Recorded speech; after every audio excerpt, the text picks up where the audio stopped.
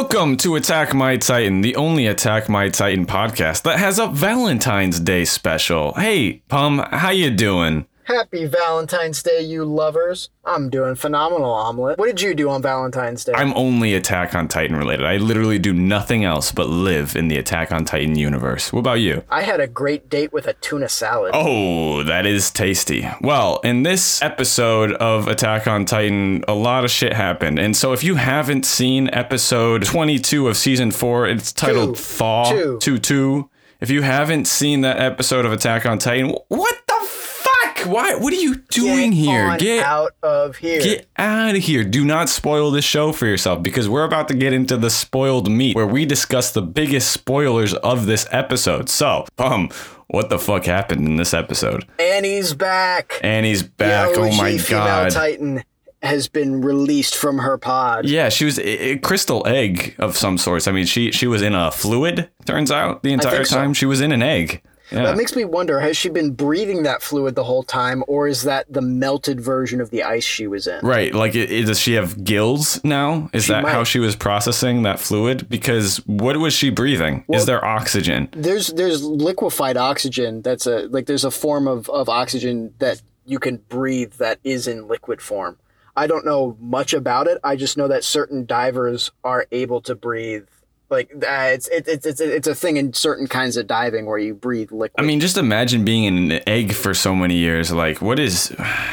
Dude, that's just a lot. That's a lot to deal with. And all those broken shards and being a Titan, it's just like, oof. Yeah. Was she conscious the entire time? That's my question. I think she might have been. I bet she was, because Titan powers. Oh, another thing that happened in this episode, Flock's alive. God damn it. Fuck, dude. Hey, reach out to us at attackmytitanpod@gmail.com if you're part of the Fuck Flock gang. Another thing that happened this episode is that the rumbling is still happening. And not only that, but Eren didn't stop the Pure Titans. He could have. He didn't. I don't know if he can. I think because you don't think he can? I think because Zeke made those guys. I don't know how much power Eren has over them. That's an interesting thought. That would make sense that Zeke would have full control over it. But I mean, Eren has control of the founding, and if all of the Eldians are controlled at the coordinate point, then wouldn't the Pure Titans be controlled by the founder as well? Like, Ymir has more power than Zeke, right? Yeah, but I mean, why else would Eren have reached out to Zeke before Zeke roared and turned all these people into Titans if it wouldn't be a huge problem that there were Titans there if Eren got what he wanted? Yeah, or maybe Eren wants the Titans there for some reason. That's also interesting. I've heard people. I've heard a thought that he's doing a survival of the fittest kind of situation. Either way, another thing that happened this episode is that Connie kidnapped Flock. Or no, shit. I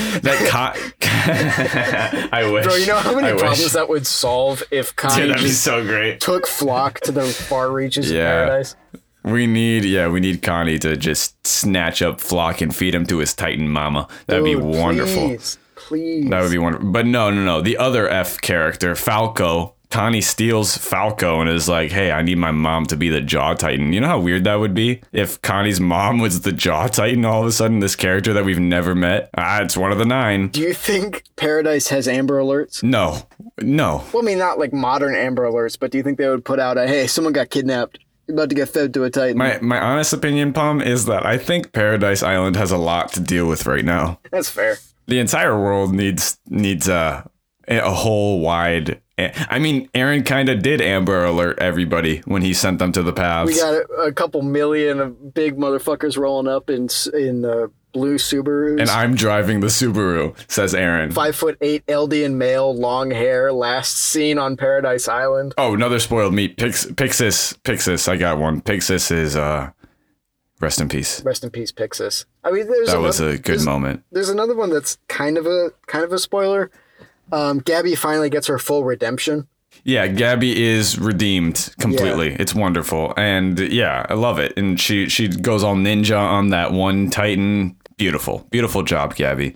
Yeah, legendary. One of my she has, I think, the best redemption arc I've ever seen. It makes so much sense. Like, every step of the way we got, and this is what my issue with this episode is. We got so much of Gabby that we neglected Connie, so Connie's decision to steal Falco feels a little out of left field. I disagree. Like, it's not that unseen. Like, he's been this cannon coming loose for the past 5 episodes, at least in this half, but also before then.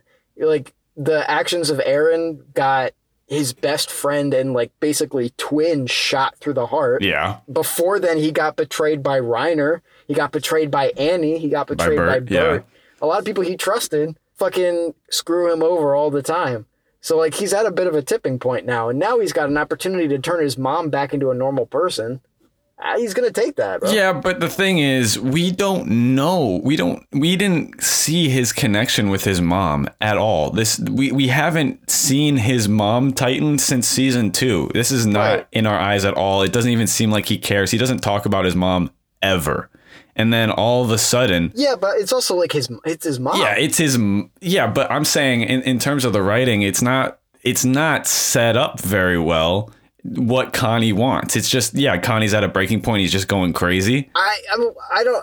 Is he going crazy though? I feel like that is the only explanation for what's happening is he's just going crazy. It doesn't feel motivated by anything that he wants. But the world around him is so crazy. Like, there's millions of giant 60-meter tall dudes walking along the earth, and they're about to go kill everyone on the rest of the planet. That's kind of insane. He's already in hell. Yeah, he is in hell, but he's been in hell since day one. He's no more in hell than he was when the walls broke down and he had to become a soldier and all of his friends died at Trost and everything like that. Like, he's been traumatized his entire life, and this is the first time that he decides to do something that's counter to what his comrades want.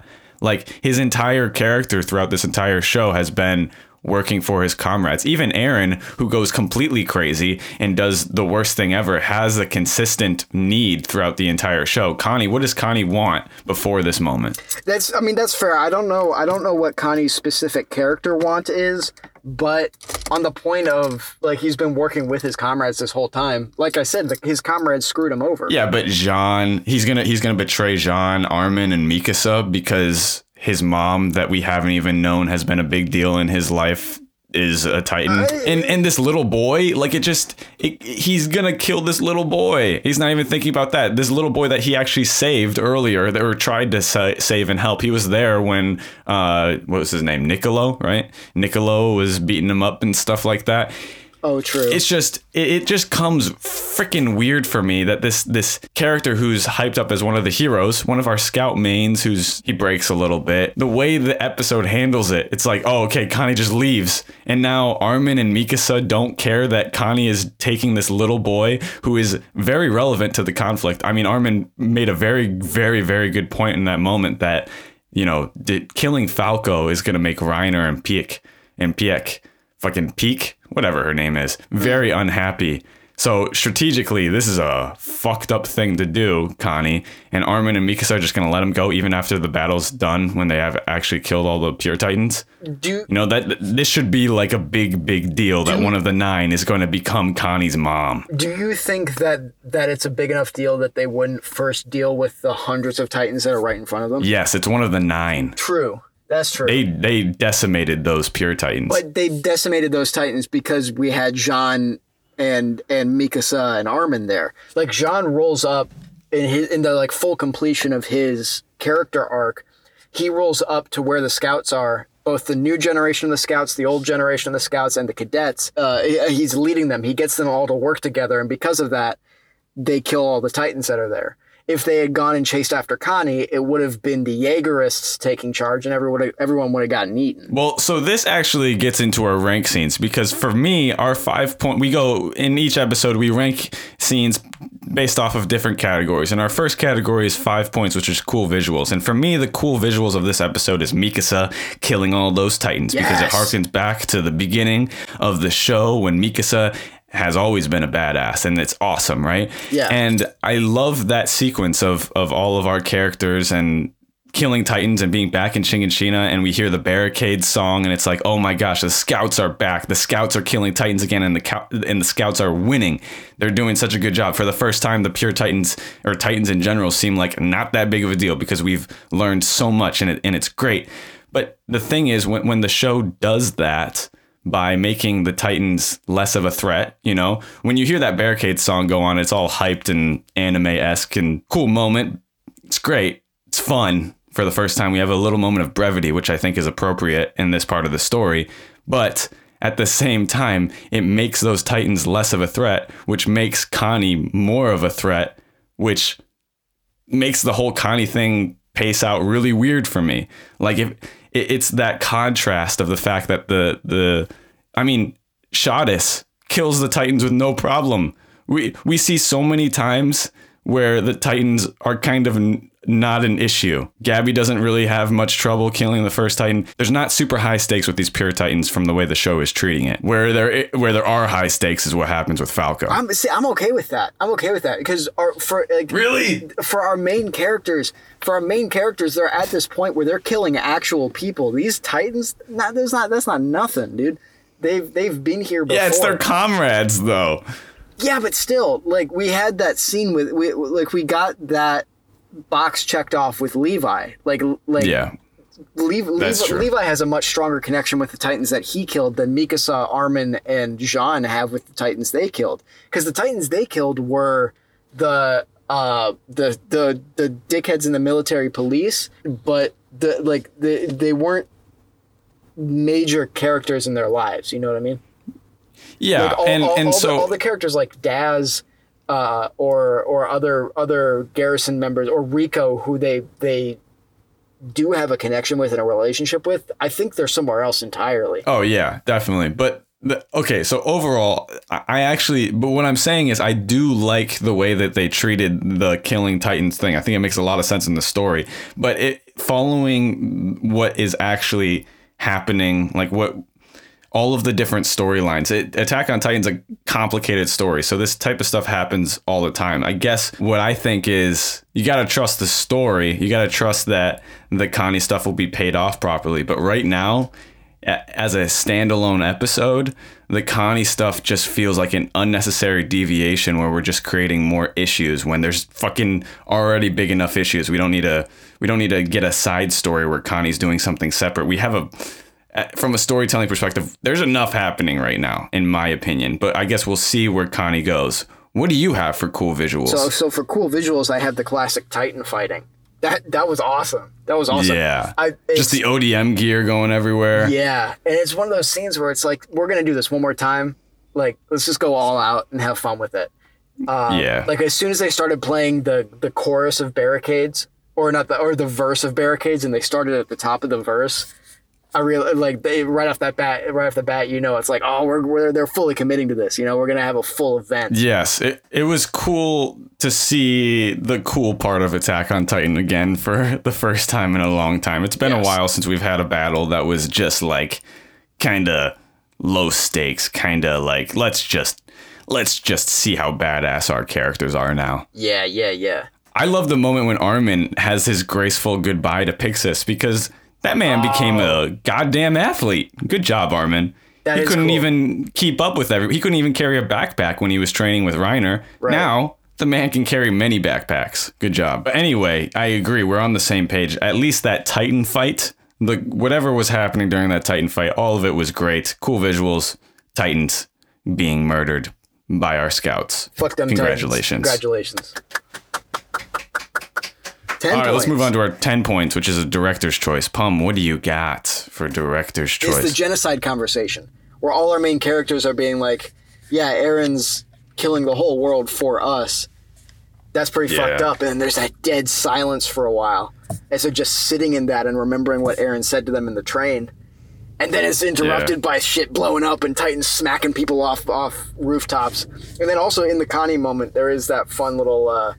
that attack from Better Call Saul, how there's this really tense conversation or tense argument between Armin and Connie, and it gets broken up because Saul from Better Call Saul comes running right through the middle of them. You're saying the Titan is Saul Goodman? He is. Straight up. Look at his face. That's Saul Goodman. I didn't know that. I never noticed that. That's incredible. That is a great moment. That conversation for me actually ranks higher. So I can't disparage anything that you're saying. I just think you're not giving it enough credit. I think it deserves more than 10 points. For me, the 10 points goes to the, not the opening, but what happens right after the intro song when Gabby and Reiner are walking over to the house. I forgot about that one. This was a moment for me that, well, one, from the story perspective, it sets up what happens at the end, which is fucking awesome. A little full circle episode that we have here.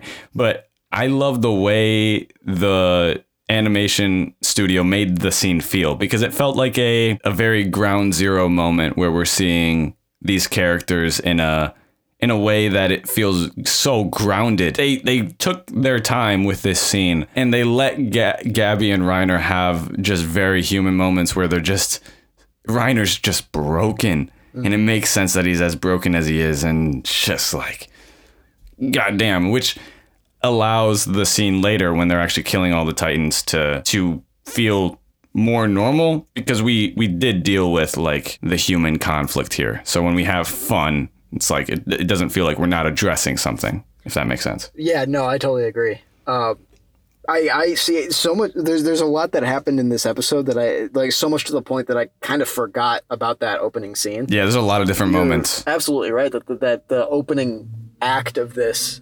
episode is all about the emotional core of the events taking place. We had the big battle of Marley versus Paradise at the beginning of this part of the season. Mm-hmm. So now to have the post-battle conversations, I mean, we even get it later after all the Pure Titans are killed between Jean and Onyankopon in the tower. That moment is also very cool. It's just we get a lot of very grounded scenes in this episode where the characters are talking big picture ideas and what is the world now after this huge event of the rumbling is taking place. And you know what else fits in that category? It's that Devil in All of Us scene. Yeah. With yeah, Niccolo. Exactly. Which is where we get into voice and music. So let's give the 10 points. The direction of the entire episode, I mean, so many of the scenes felt similar. Bro, I'm okay with giving this to the whole episode. Good direction in this episode. You directed well, directors. Good job. But that brings me to my 20 point where I'm going to focus on the voice acting here. And it's going back to the voice actor who voice acts Gabby's character. Oh, goddamn! Dude. Amazing voice acting. And I'm talking specifically about that moment that you just mentioned where she just saved Kaya and she's talking to Kaya about everything. And Niccolo comes in with the conversation about being a devil. It's just...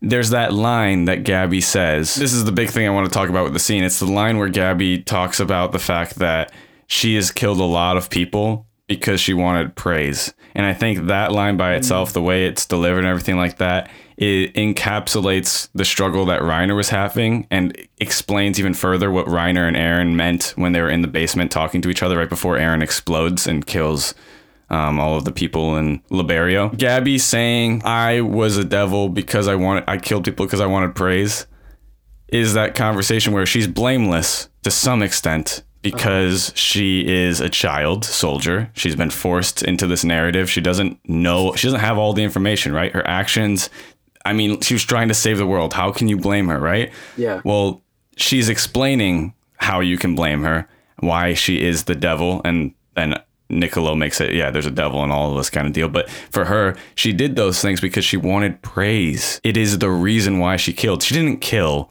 because of the narrative. She killed because she wanted praise. That was her individual struggle that she has to deal with, and why she has to fight back against everything. It's just like, oh, okay. That's what makes it complicated. Well, it also means that she understands why people said she was a devil. It's not just her saying, I understand that I'm a devil. It's her saying, I understand that people said I was a devil because I was killing people because I wanted to be I wanted to be loved, which is a full redemption. That's a full, in writing we call that an anagnoresis. Yes. That's an anagnoresis. She knows what she did wrong. Well, what I love about what she does in this episode is she fixes her life without getting rid of the skills that she has in her toolkit that are useful. Yeah. Because right now, the apocalypse is happening. The fact that she's a trained soldier is kind of useful for our protagonists. Yes. So her just putting down a gun is not enough. She has to realize everything she was doing wrong and then bring her skills to the table and be like, yo, I can help fix what I fucked up. Yeah, the issue for Gabby wasn't the fact that she wanted to save the world. The issue was the fact that her idea of saving the world was a terrible genocidal idea. Yeah. Like, the fact that she wanted to save the world right now is the good thing, because she's prepared her entire life to do that. And so now she has the skill set that she needs. It's just her focus needs to shift to saving innocence. She understands what that means now. And it's awesome. Yeah. That's so cool. Fucking cool. And it's cool that we get to see a character that was basically Aaron, this one goal kind of thing. Uh-huh. And while Aaron is doing the worst thing that he could possibly do with his superpower, which is his drive, Gabby is doing a better thing with her superpower, which is also her drive. Yeah. To save, the Browse family. Well, also think about this. Her hatred for Aaron, which at the beginning of this season made her an antagonist, is the same thing that's about to make her part of the protagonist cast. Because Aaron turned evil. So the fact that she hates Aaron is a good thing now. Yeah, it's incredible. It just, every character's perspective has to change, and it's all because of Aaron's actions. Yes. Very good writing. Yes. Wow, it's almost like this show's good. Dude, this show's fucking amazing, man. I want to ask you one more question on the Gabby voice acting topic, because is your moment that scene with Niccolo and Kaya, or is your why is your moment that moment and not the final scene when she's begging Armin to get Aaron to stop killing the whole world? I just think the voice acting in the scene with Niccolo and Kaya, it had an opportunity to be played a different way. And the very subtle, quiet way that Gabby has this realization is beautiful and also kind of unexpected in Attack on Titan. Okay. Like, typically when these characters have these incredible realizations, it's in these heightened moments. And the fact that Gabby is just processing all of the moments that she's experienced so far and is able to now so maturely and so solemnly express it to Kaya, who is somebody that was her enemy and then her friend and enemy friend, just back and forth throughout the entire season. Oh, just so subtle, so much passion and good acting. And the end is also great, but subtleness is my answer. Cool. What is your voice/music? Are you going to pick another music thing? I am going to pick another music thing. Which music point? I'm obsessed with how Yamamoto's using cellos. When the walls came down, there's that moment right before the walls break under the cart titan, and we're with that fight between her, Mikasa, and Armin. And there's that cello solo that comes in, and then there's the bell that hits, and the wall breaks, and then it does that same motif again. That shit was so cool. A very similar thing happened when Kaya hit her head and fell, and the Niles Titan landed right behind her. It's not as like sweeping and apocalyptic, but it's like, there's something happening with that cello, bro. That shit's cool. Dude, quick side note, rest in peace, Kaya. If you hit your head that hard running full speed on some wood and then fall down that entire case of stairs and land on your head, you're dead. I'm sorry, Kaya, you're dead. Dude, imagine being in the middle of the apocalypse and you don't die because of the 60-meter titans walking around. You die because you hit your head and fell down some stairs. Death by concussion while there's literally a man-eating giant next to you is kind of, that's a little embarrassing. That's rough. That's rough. But yeah, the music there, incredibly well done. The music is helpful to make the show feel like it's in a different place right now, because we don't hear the strings used as much in earlier parts of Attack on Titan as we're hearing it now, and it kind of adds to the epic scale that the show has gotten to now. The heavy metal music or the rock metal music, that's the score and the theme of the hellish, unbeatable like Titan world. Yeah. And then the cellos, the unknown world that doesn't have humans that are the antagonist. Yeah. Well, and when that comes in, it's like, if you're a human being, you're hopeless against that. That's when the metal comes in. But when the cellos are in, those come in underneath problems that are solvable to human beings. Yeah, it's not a conversation with God. It's a conversation with this enemy nation. Which I love that. I love the differentiation between the problems that our characters can solve as people and the problems they have to solve as demigods and like Odyssey level heroes. Yeah. It's a little Star Wars there. There's a little bit of the mystical Jedi, but there's also the grounded rebel cause as well. Yeah. Yeah, that's pretty cool. So, okay, now we got a conversation about who wins this one, because the music, yeah, it's great, but the voice acting in this episode, come on, dude. This is where we fight. This is where we fight this. So if you think that the voice acting in Attack on Titan is better than the music in Attack on Titan, or if you think the opposite, email us at attackmytitanpod@gmail.com, because we gotta know who wins this argument and gets the 20 points. 30 points. Let's move on. Best scene in the show. Pacing or best scene in the entire show. What do you got, Pum? I've got Gabby's redemption. I'm dead serious when I say Gabby has the coolest redemption arc I've ever seen.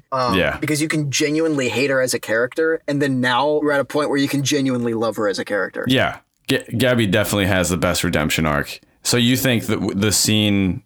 Where? When she's talking Kaya. to me? When she saves Kaya. When she saves Kaya. Yeah. Because, dude, her running up, like, okay, first of all, the music in that scene, dope. Her running up and be like, or her shooting Niles the first time, and then being like, Kaya, get up, and then she's like hauling ass, and then vaults over these two boxes, and then like looking all cool and shit, and then when she hits Niles with the gun and like puts it in his mouth, you see how tiny she is. Because the gun stops and her legs just swing out in front of her, and I swear to God, she looks like Ted from the movie Ted. You know, the little teddy bear that says shit and fuck. Oh yeah, she looks like that tiny little Seth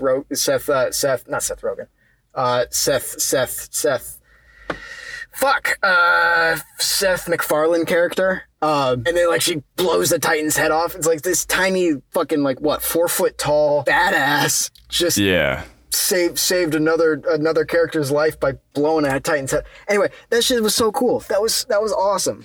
That gets all 30 of my points. Very cool. That is a good moment, not gonna lie. But I think the moment that is even more powerful is the moment that you talked about earlier, which is the conversation that Jean the conversation that Jean, Connie, Armin, and Mikasa have, but really the conversation that Jean and Armin have. Oh, very interesting. Right after the Reiner Gabby stuff, when our heroes of Shing and Shin are on the roof looking out over the frickin' rumbling. See, this goes to why we have so many differences in which songs on the track we gravitate towards. Oh yeah.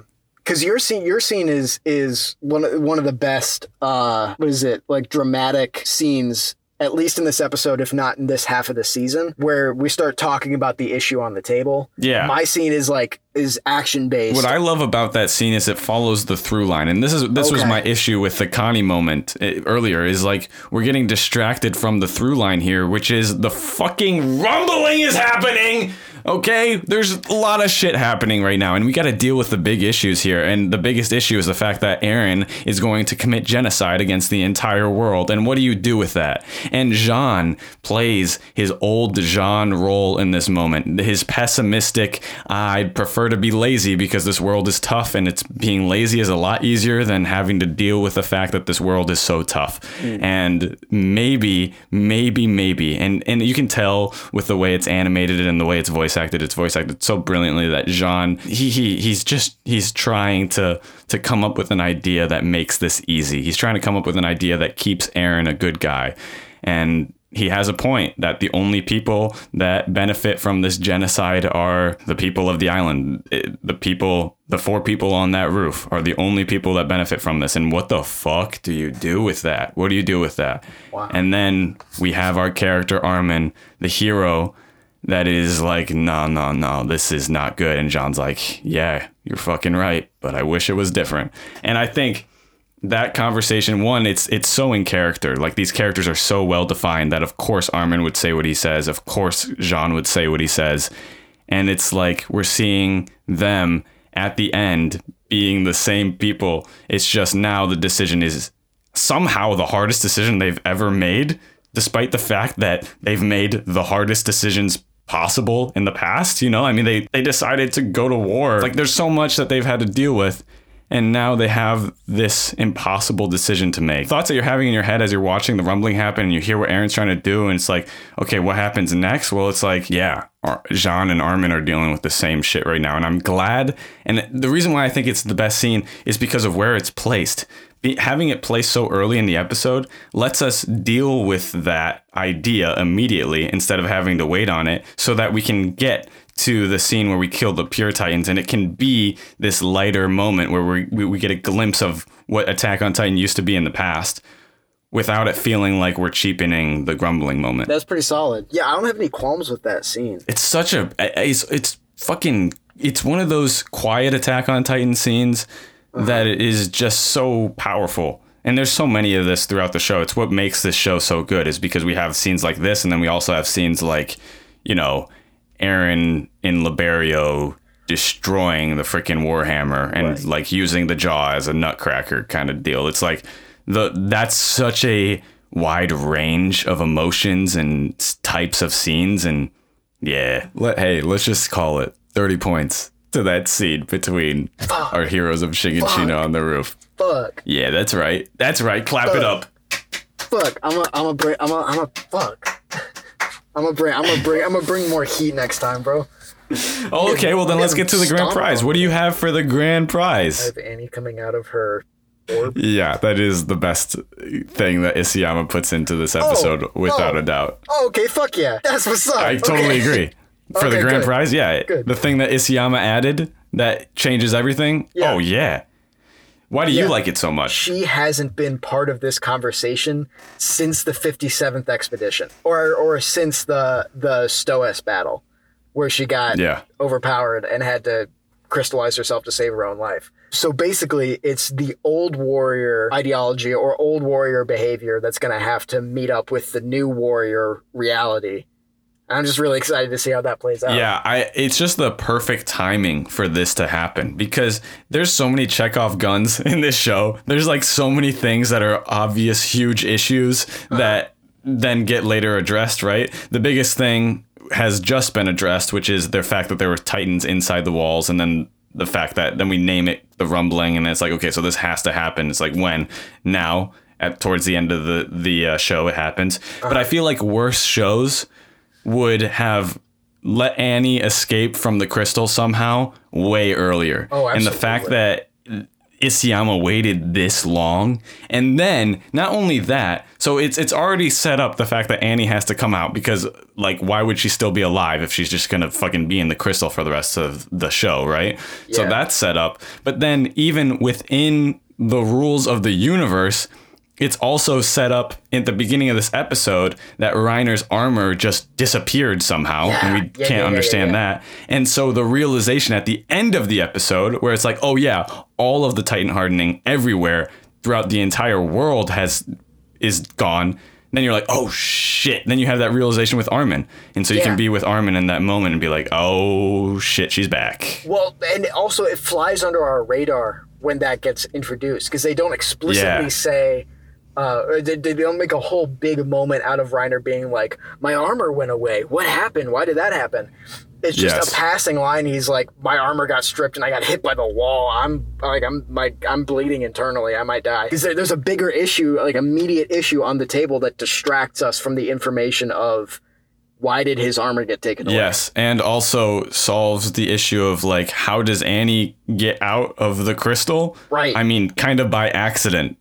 Okay, that makes actually way more sense than like her fucking realizing a superpower that she, you know, like there's so many different ways that the show could have handled that situation. And Isayama chose a way that, thank God, it works out for the better. It wouldn't have made sense any other way, because if she, why would she decide to come out of the crystal? If she does that, then she's exposed with the people who tried to kill her the last time she was a person. And also at this point in the story, having an Annie who really only knows any of the information that we knew back in season 1 is we have a character who doesn't know anything, so we also have zero idea how she's going to react to this new world. All that she wanted throughout this entire show was to get home to her dad, right? So what the fuck does she want now? Can't wait to explore that. Dude, absolutely. I also so it's like for all of us writers here, and anyone who's looking to be a writer in the audience, pay attention to how they used this Chekhov's gun. With Annie, because if you set up a Chekhov's gun, if you write a gun on the wall, and you don't have a good idea for how and when that gun goes off, do not touch that gun until you have an undeniable reason to pull it off the wall. But also, don't let the audience forget about it, because here's the thing: Annie has been in conversation throughout the entire show. Even though she was gone in season 1, right. Annie was a huge reason why the things happened the way they did in season 2, with Bert getting angry and losing his cool and Reiner and all that kind of stuff. And then in season 3, the conversation is, we got to go save Annie. We got to make sure she's okay. And we know this connection between Bert and Annie. And then when Bert passes his Titan powers on to Armin, not his choice, but still, then okay, Bert is an extension of Annie in some kind of way. So that means that Armin has become an extension of Annie, which was already set up in season 1 anyway, because Annie and Armin had this weird relationship back then. So now when we see Armin talking to Annie in season 4, it still makes sense. So this entire time, Annie has been a part of the conversation, but she's been in the crystal. So, which is so interesting to me. Like, how does a character... Which is what I'm talking about, the reason why the Connie moment is not that great, because it's not set up like the way the Annie thing is. Anyway. Oh, fuck. I mean, you're not wrong. You're not wrong. Not to fucking hit that. Yeah, you're not wrong. They could have planted that more. Maybe even just seeing his mom more than one time. Even during the flashbacks in season 4, if Connie was just like riding up late to go help construction on the train because sorry, I was visiting my mom or whatever, stuff like that would have been helpful. Yeah, you got a point. Yeah, I'm just fascinated by the fact that Annie has been such a major character who hasn't been a present character. You know what I mean? Yeah. She's a present character because of how impactful she was to everyone else. Yeah. But she didn't do anything. Like, she didn't take any action between end of the season 1 finale and now. And she still hasn't taken any action. Yeah. Annie, to me, is one of the brilliant side characters, like Grisha or... Oh, yeah. Even Ymir, because Ymir is not really, just like a character that influences which one? Both of them. Okay. They're, that remain in the conversation because of the other characters and the impact that they had on it. Ymir the god is the one who's the most obvious. I mean, she's the reason why everything has happened, and she doesn't talk. Right. So but the other Ymir pretty cool. The other Ymir is absolutely a side character, but she was the first love of the queen, who's a huge character. So that's and also one of the 9, so she'll always be a part of the conversation. So the way to introduce side characters that are important but not overshadowing our main characters. You said something that made me realize something about writing side characters, because you said all the side you said something about the side characters being important to our main characters. That's the purpose of side characters, isn't it? It's you can't have a side character if it's not someone who matters to the main character. You can't true. You can't just have a separate storyline that you separate from your main characters for an extended period of time if it doesn't affect anything about the main character's life. Yeah, and I think that's the reason why it's interesting to talk about these side characters as extensions of other characters, because that's how they're relevant to the story. The story goes through Eren, Mikasa, and Armin, and then everything kind of expands out of that, and everybody else in the story is kind of aiding to their story, if that makes sense. And maybe you can add in some other characters like Levi and Jean in there too, but even they are so intricately related to those 3 main characters. Yeah, you also need Reiner on that list, because Annie's technically an extension of Reiner. But yes, let us give the grand prize to Annie emerging from her Titan crystal. Congratulations, Isayama. All right, folks, for this episode, it is our Valentine's special. So we're going to do something a little bit different as we close out this wonderful, wonderful podcast. We are going to talk about our favorite and least favorite relationships in Attack on Titan, because there's so many relationships and it's a loving kind of day. So let's have a conversation about this. Let's list our favorite relationships and in one word describe why it's incredible. Okay, let's just rattle off some relationships. For me, I would say Grisha and Dinah Fritz. Great relationship, right? One word to describe it: persistence. Even as a Titan, she's gonna find that boy. I would say number two. Number two, if that's our number one, number two is Hanji and Moblet. That's a great one. They are a great pair. They balance each other out perfectly, and they have each other's back. Another great one is Levi and Erwin. Oh my God, such a good little pair right there. They seemed so much in love. One word to describe it: loyal. They just love each other. Not going to cheat on each other. Never kind of people, I was about to say no adultery in that relationship.